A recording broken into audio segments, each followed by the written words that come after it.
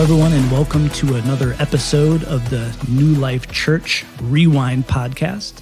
I am your co-host, Michael, and I'm sitting here with Pastor Dave. Hey, everybody. We're really doing this thing. Episode 2. They didn't cancel us yet. Not yet. All right.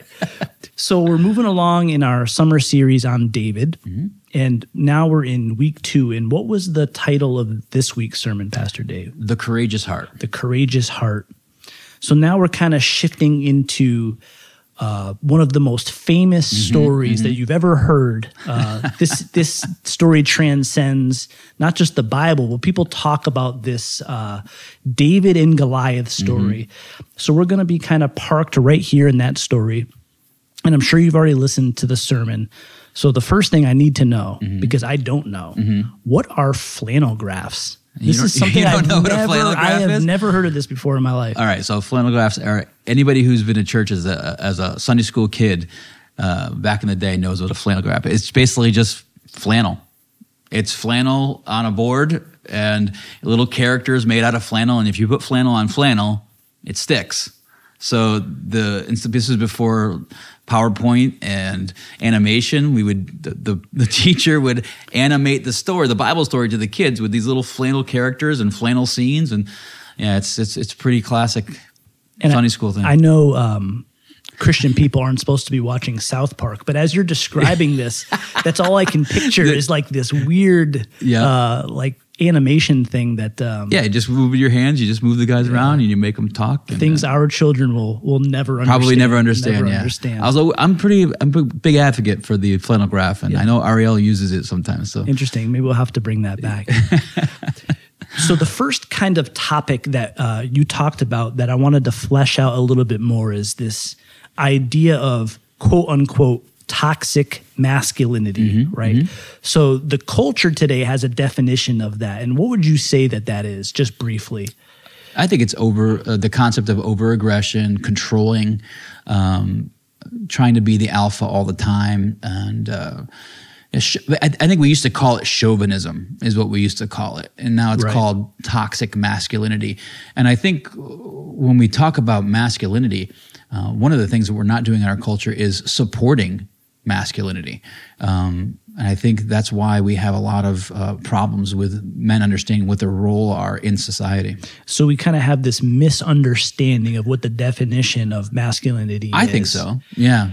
It almost makes me think the most masculine of all people, Jesus Christ, he said, the meek shall inherit the earth, right? So we kind of get this idea that meekness equals weakness, but that's not really true, is it? No, and I think Jesus being the Messiah and David being the, he was called the son of David. I think when we look at the life of David, we can see how David was, there's no way David could be called weak, but he had a different way of looking at the world than per se Saul. Saul was all about himself. We could maybe put Saul underneath the category of a toxic man, And David was almost like he was an interesting character because he was a warrior, he was a statesman, he was a king. So much so that he wasn't even allowed to build the temple because he had so much blood on his hands. But he was also a romantic, and he liked music and dancing and art. So he was actually really an eccentric character. He's almost like a,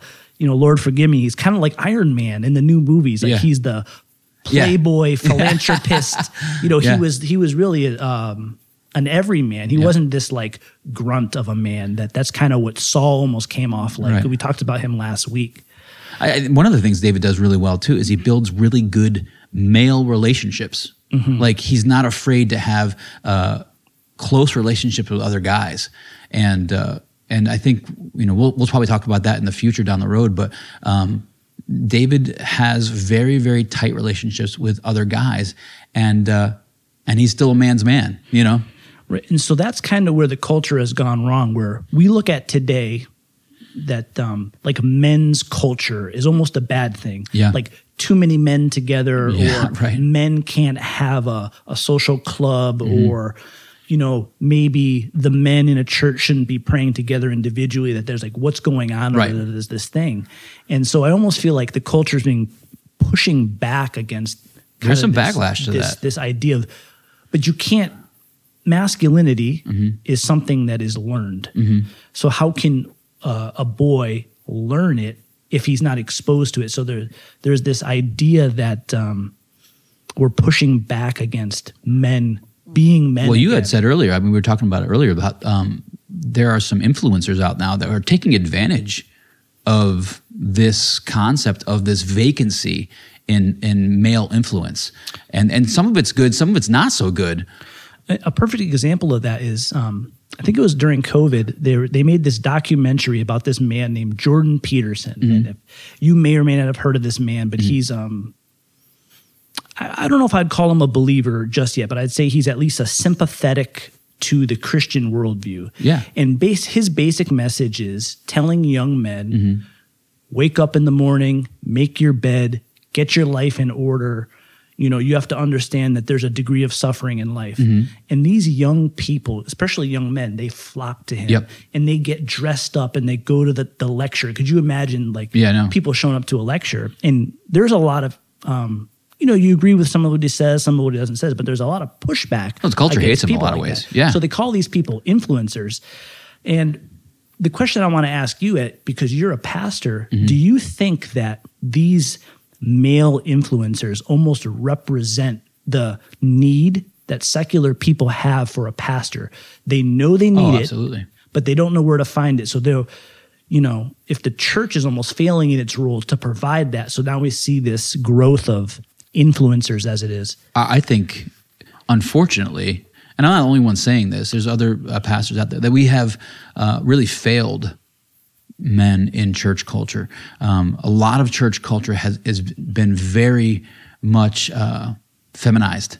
From our expression to our a way of doing, it's very female-centric in how we organize, even at worship service. So sometimes I think men have felt left out. And, it's amazing. If you can get a husband and a father to come to church, you'll change the entire family. For some reason, it doesn't seem to follow that trend when the mom is the only one serving the Lord, and it's sad. That's sad. And there's a lot of wonderful Christian women out there who are trying their best to raise young men, but when the father is involved, the stats go way up for those kids remaining in the church, remaining faithful to God, and it goes way down when the dad's not involved. It's tragic. Right, and I think the church has a role going forward, at least in our American culture, Western culture, to empower men to understand that masculinity in its rightful order is a powerful thing. It's what God made us to do. Right. And we have to kind of be able to thread the needle between being a toxic male where, we don't want the singing and we don't want the praying and all that. Like David, we have to be able to do both, but understand what our right role is. And I think just as and there is such a thing as toxic masculinity, by the way. I don't want to say 100%. That. We used to call it chauvinism. We used to, the overbearing man and the abusive man. Absolutely.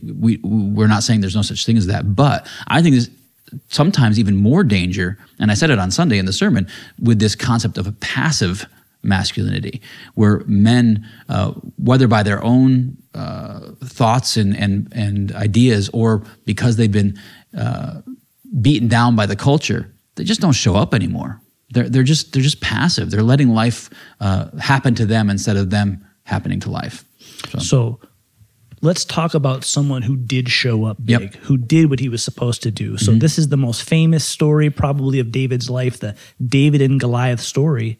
And David showed up big here. But you did kind of hint that he probably wasn't completely altruistic in his motives for why he was on the battlefront. Right. And I honestly don't think that that makes him bad either. I think doing good things for good outcomes is not necessarily a bad thing. But when he hears about what Saul will do for the man who takes out Goliath, he gets very interested very quickly. Right. It's kind of like today where, we believe in tithing. We think tithing's good, but take the tax return. Right. Like sometimes there are good things that come through our doing good things for God. I guess the question would be, would David have done it without the incentives? I think he would have, but I do think the incentives were appealing to him. I think the marrying of Saul's daughter, I'm not really thinking that was the big one. I think was the tax deferment of his family. If you go back to last week's rewind, we talked about how David was kind of despised by his parents because of possibly being considered an illegitimate child.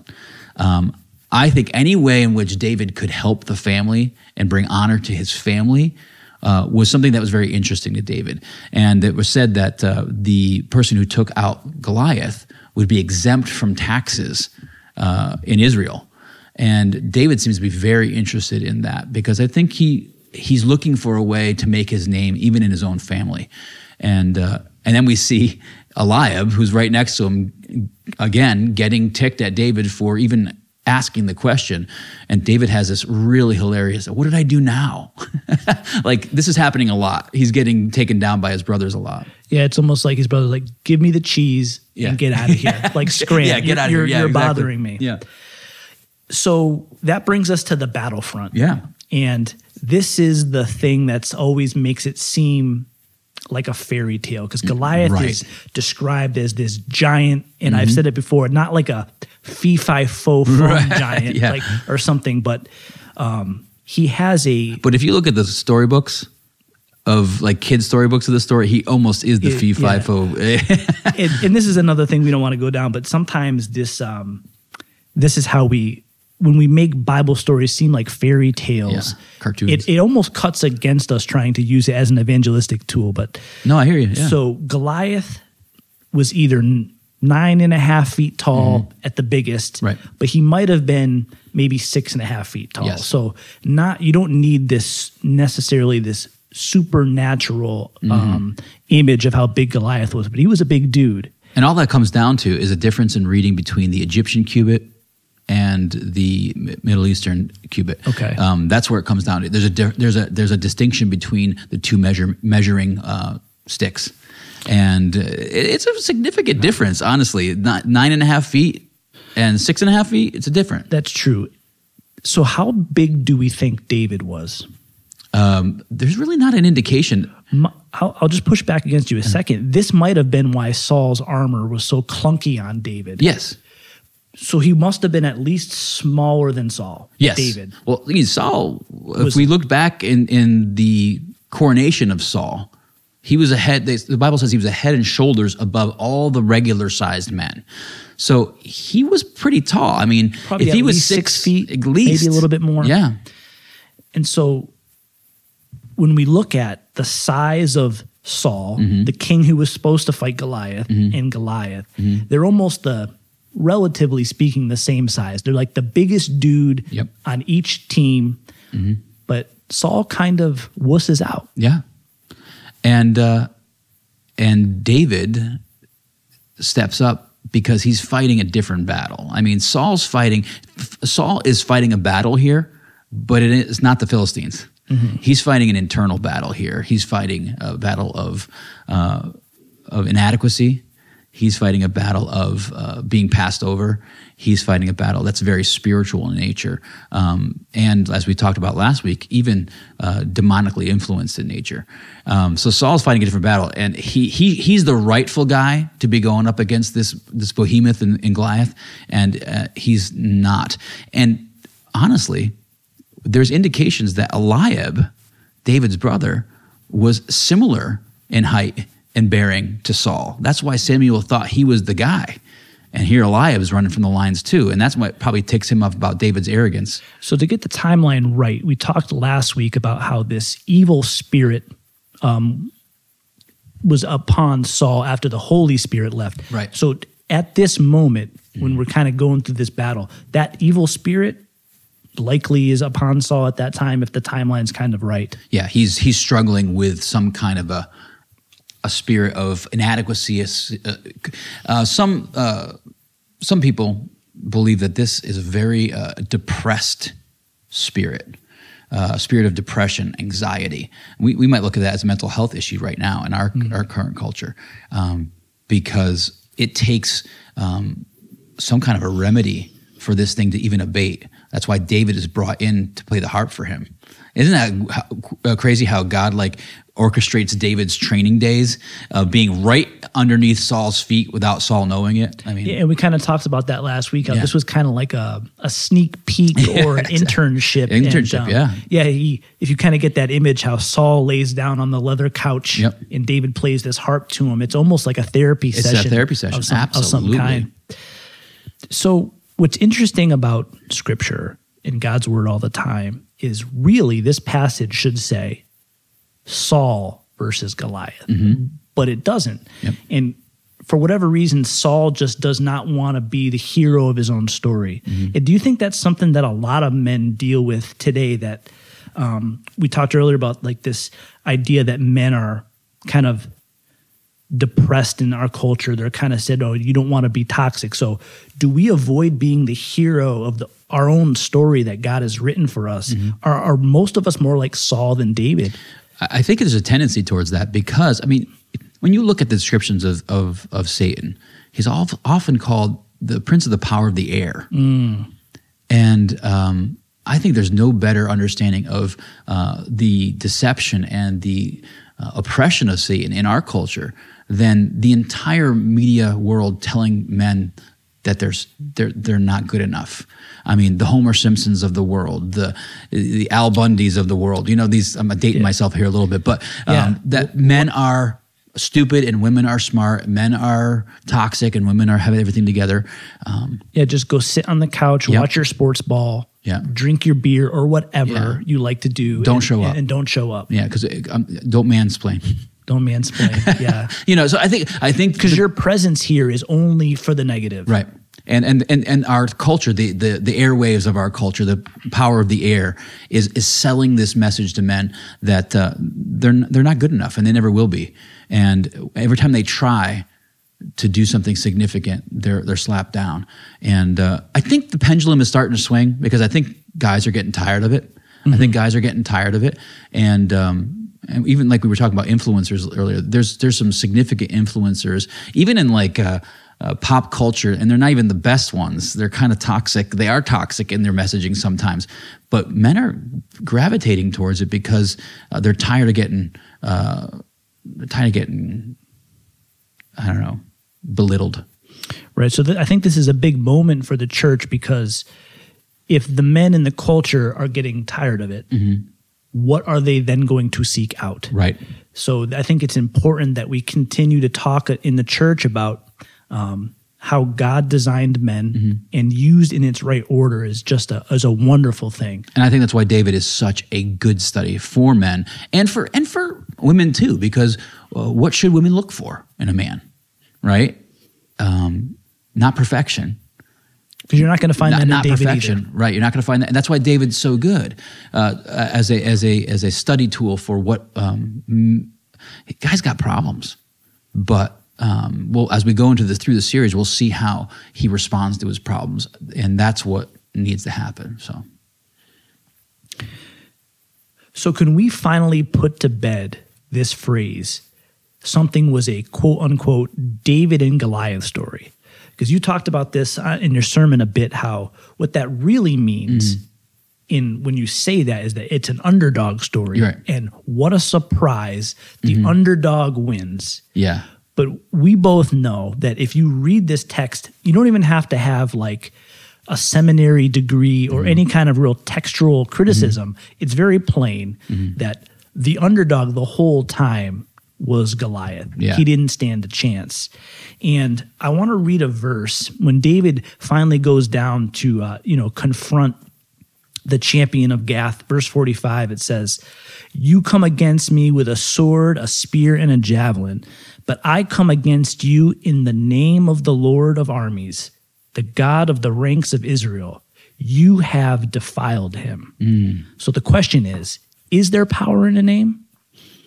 I would say it depends on the name.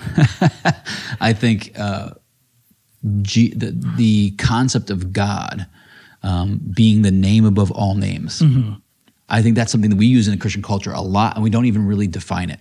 We don't really understand it. It's one of those Christianese types of concepts, like the name above all names.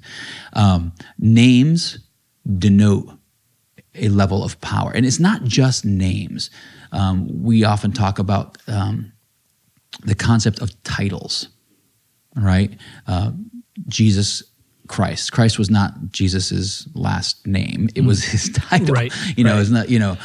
It's Jesus the Messiah, the coming one, the one who was to be the end of all the tragedy that we have suffered from the garden. Right? It's a huge name, and it's a title. That's why we would talk about David as a Messiah figure. It's a foreshadowing of the Messiah who would come from the lineage of David. So it's a big deal. And I think when we invoke the name of God, that's why in the Ten Commandments, do not use the Lord's name in vain.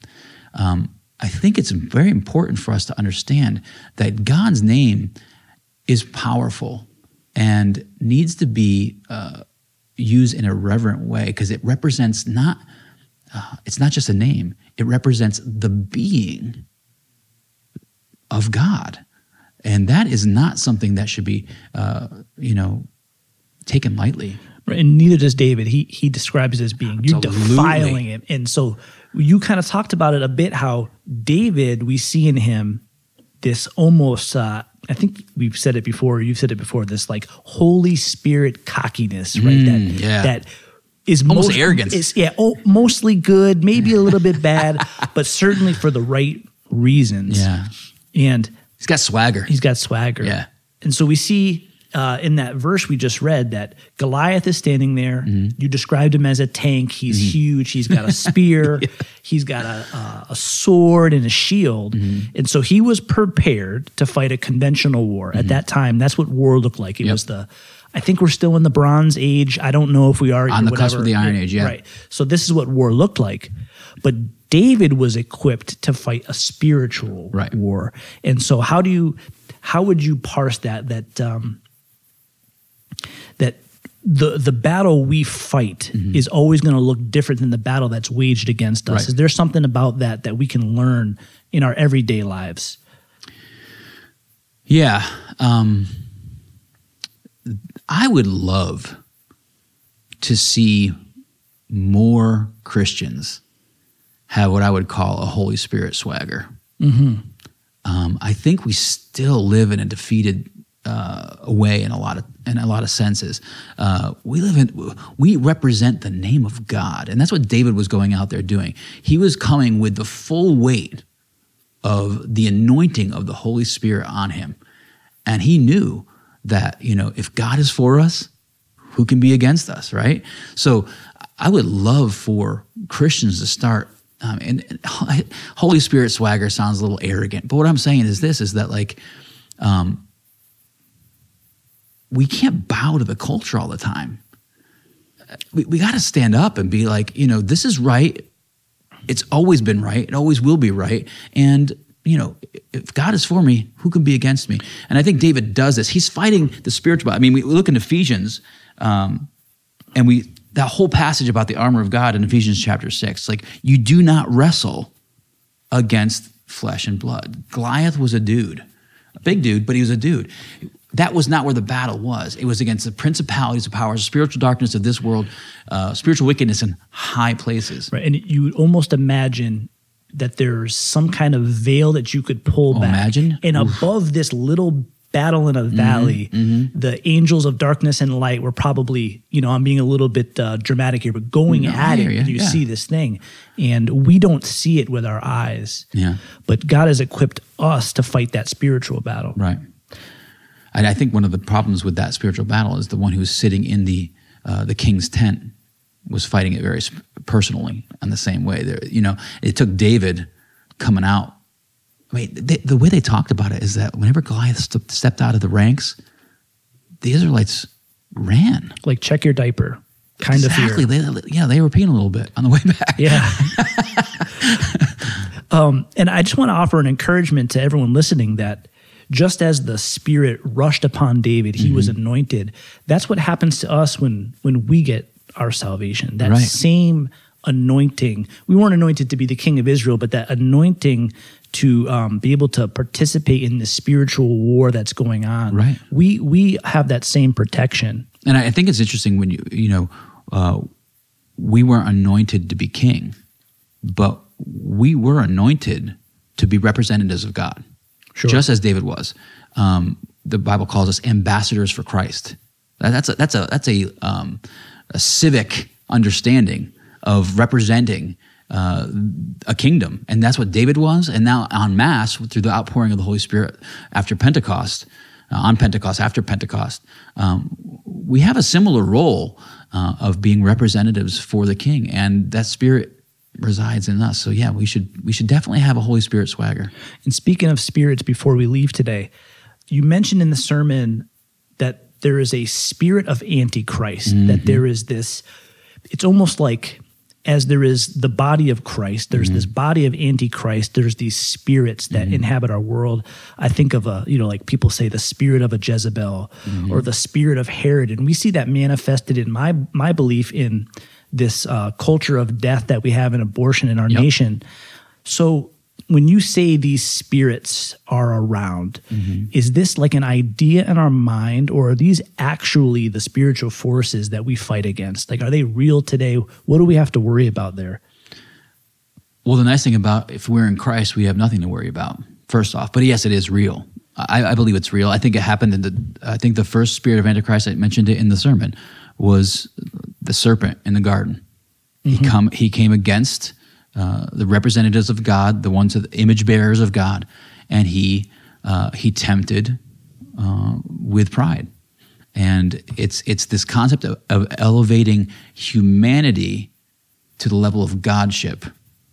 That's what he's trying to do, and that's that spirit of Antichrist. That's what Saul had a problem with, and we just see that time and time again. We see it even embodied in religious systems. I mean, you see the spirit of so obviously through the Sanhedrin, right? There's nothing more potent anti-Christ than the people who came against Christ, and I think it's one of those things that we're going to see.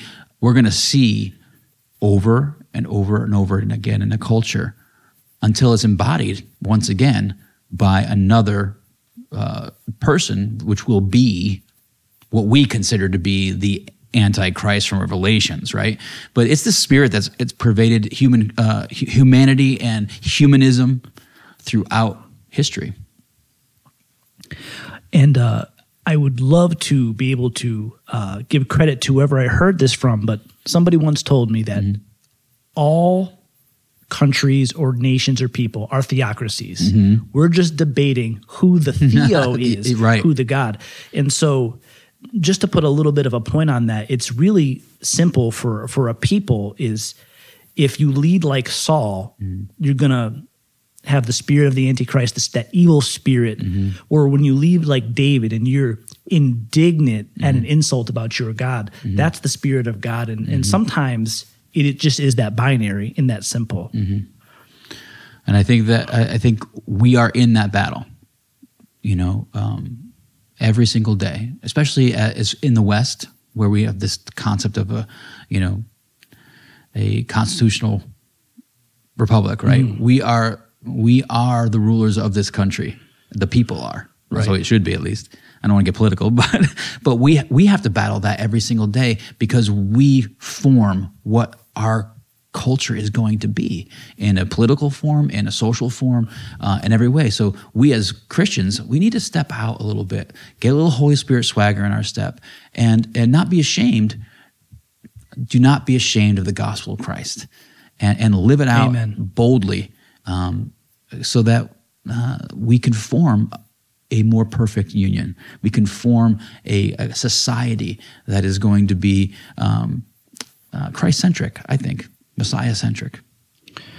And so God's just asking his people, all you have to do sometimes is just step down into the valley and let me do the work. Yep. The battle belongs to the Lord. And we can rest in that. Well, that's it for this week. We thank you very much for joining us.